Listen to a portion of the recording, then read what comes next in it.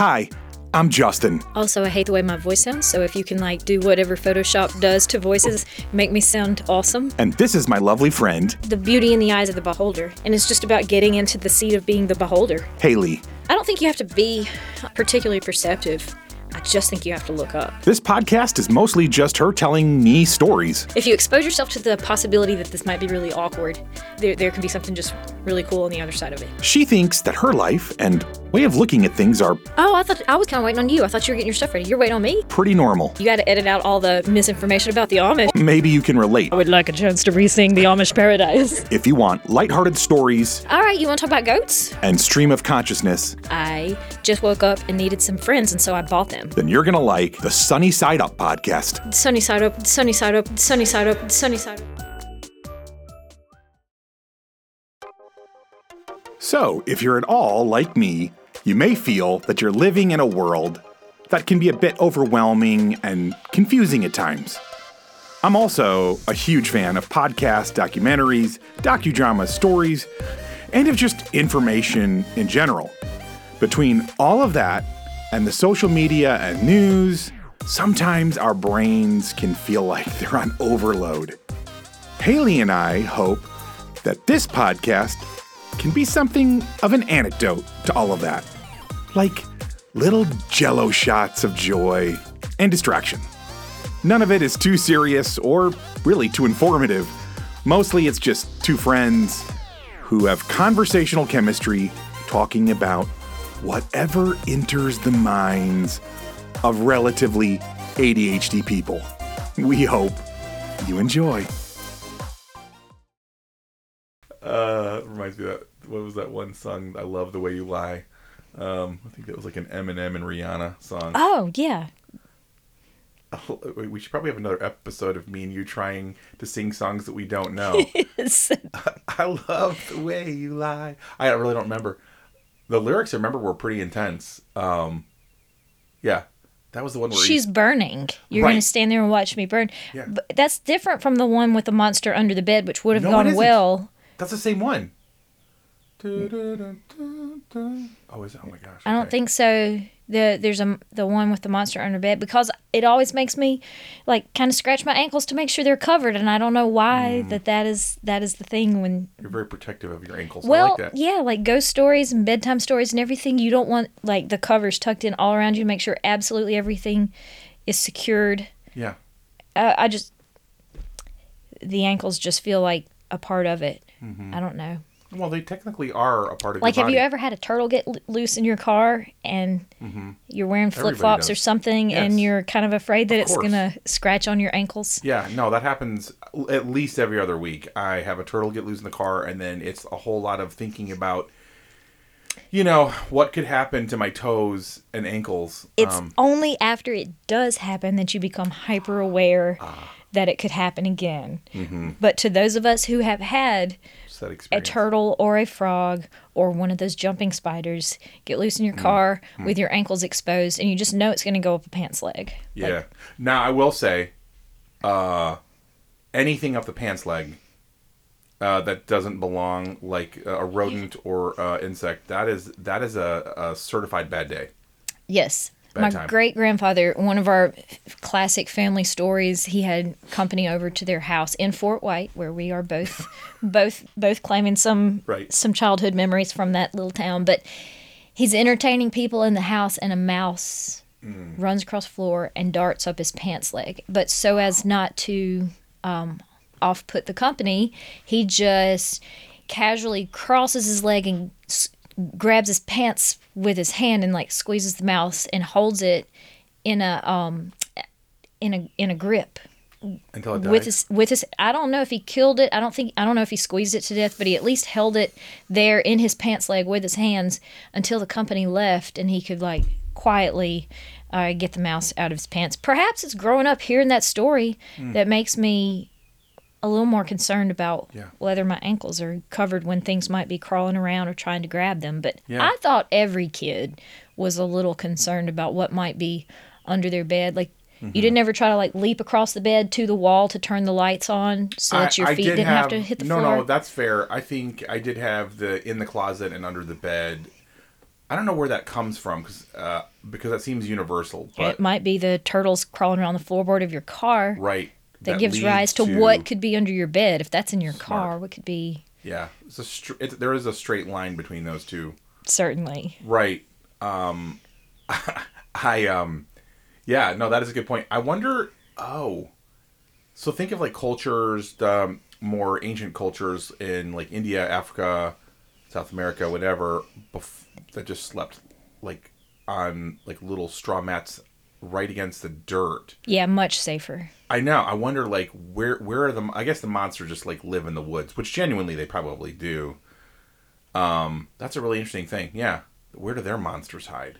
I'll have to, if I ever interview like an indigenous person, I'll be like, all right, monsters. What were your childhood fears? Right. Yeah. And if they tell me something like, oh, poisonous snake or something, I'm like, no, like, do you know about monsters under the bed? It's going to be a whole long, very confusing discussion when I explain to them about this bed with like a mattress. A new thing raised, they should be afraid of. Right, yes. Off the floor. I'm sure they'll really understand what I'm talking about.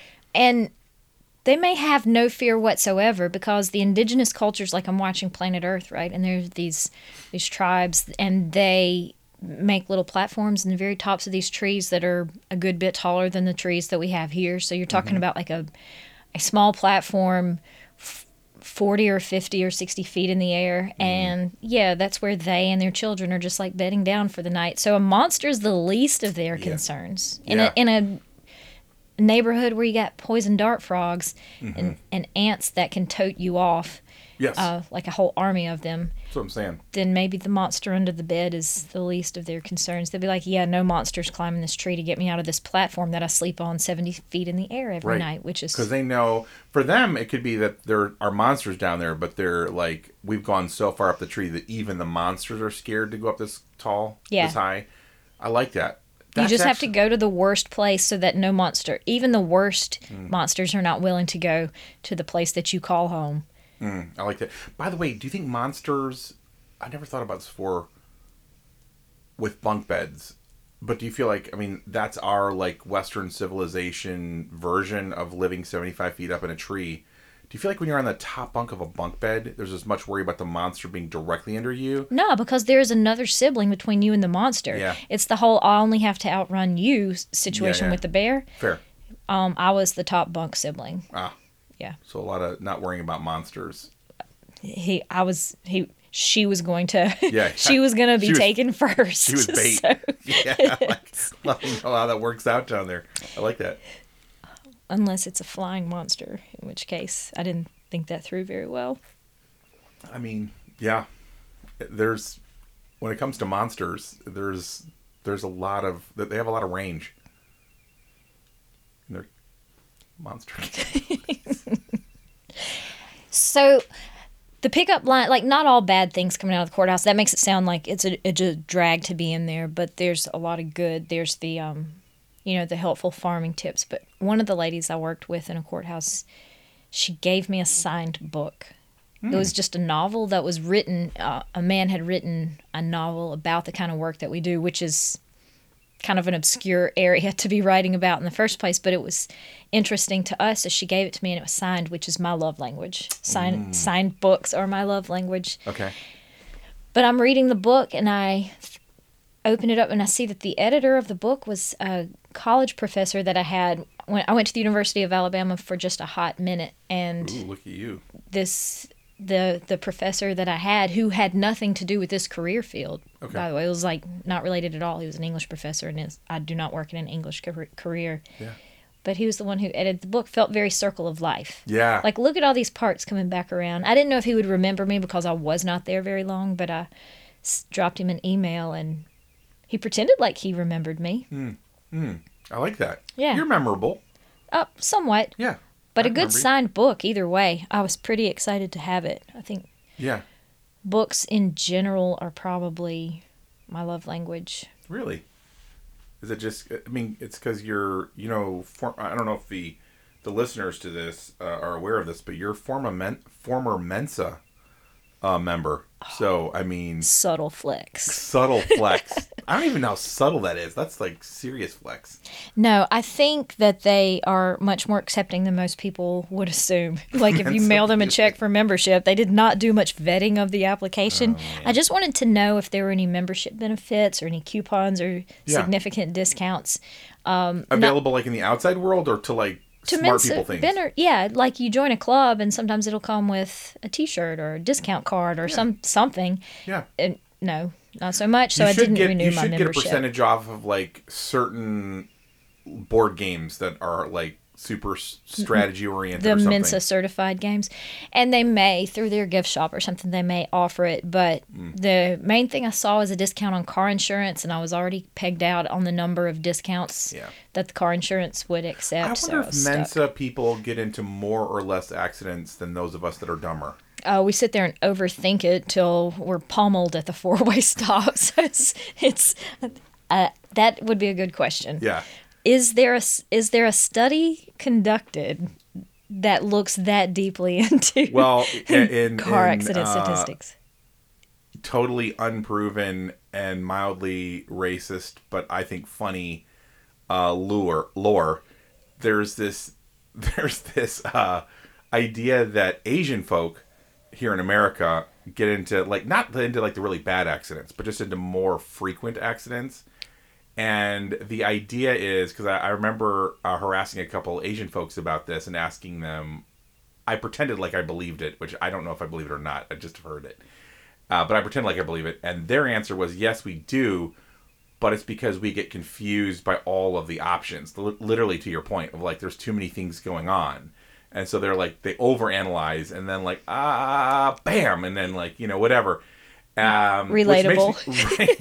Which makes me so happy in a weird way. I don't want anybody to get into an accident, but just like like if it's just a minor fender bender, but it's because you're really smart and you're overanalyzing things versus like those of us that just have less brain power where it's like, okay, it's going to point in the direction. And then like hopefully your guardian angel carries you through the intersection without too much contact, which is how that's how I drive.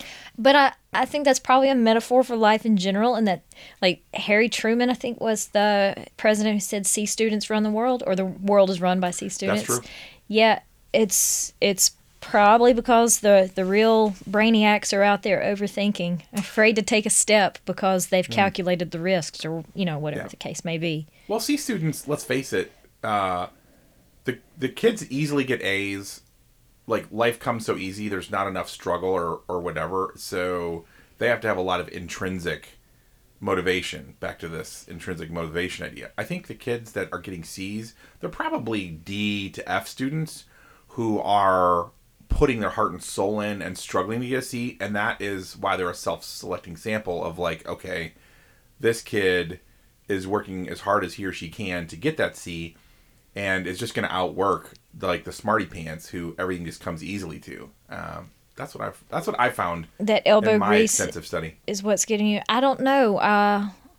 The C students in my life were naturally as intelligent as the others. They just inherently understood that not everything matters. That's so fair. So they put their resources into the things that they valued. And had a better time than a lot of the A and the struggling students. Wow. I mean, the A students and those that were like working super hard, and they just made it count. I love that. Yeah, less effort. Yeah. Equal or further distance. Yeah, I like that. It's sort of like the idea. I think Donald Trump was a believer in, like, don't work out too hard and stuff, which I personally subscribe to, not because of Donald Trump, to be super clear, but his idea was, like, working out or expending a lot of energy on stuff shortened your life, so, like, reserve your energy for the things you really care about, which in his case is, like... I would like to know himself. Right. Well, his is, like, I think he likes McDonald's, buying large buildings, and doing what are those the reality shows? Yeah, doing reality shows, and so like that's where he saves his energy for. So, he may have a little bit of a tummy, but that's okay because look how well he's done. Yeah, buying big buildings and and he's got a super cool hairstyle. So, I mean, he's kind of got the whole package. What kind of pickup lines would he bring to the table? Oh my gosh, a Donald Trump pickup line. Oh no, we already kind of know what they are. They were all over the media. Okay, fair. How to grab women. You don't need pickup lines when you just have brute force. That's fair. That's fair. But maybe yes. Anyways, I think I'm gonna avoid that whole topic. I just felt like I almost stepped in a landmine and I went right around it. I just had to know where you were going with Donald Trump advice. I was like, which nugget are we chasing right now? I need to know. What should I incorporate into my worldview here? Use Donald Trump's advice sparingly, as would be my recommendation. Yeah. I think Donald Trump's advice mostly works for Donald Trump. That would be my guess. That would be my guess. I think that all of the subcontractors that helped to renovate his buildings and build his buildings never got paid for their labor would also agree with you that Donald Trump's advice works for Donald Trump. Right. Buy my courses so that I can get rich, and like the little asterisk at the very bottom, if you read closely, is like, but don't follow it yourself. Yeah, this is probably true. So true. Yeah.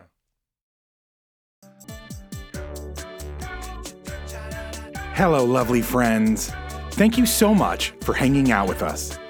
And it would mean the world if you would tell other people about this podcast and maybe even spam your social media accounts with just how much you're enjoying it. If you are, of course. Also, commenting and rating us on whatever platform you're downloading or streaming from is incredibly helpful to a little startup podcast like this one. On the other hand, if you are dissatisfied with your listening experience, please leave all of that hate on someone else's podcast. Just maybe to confuse them a little bit, right? But most of all, we hope you keep looking up and looking for the sunny side of life.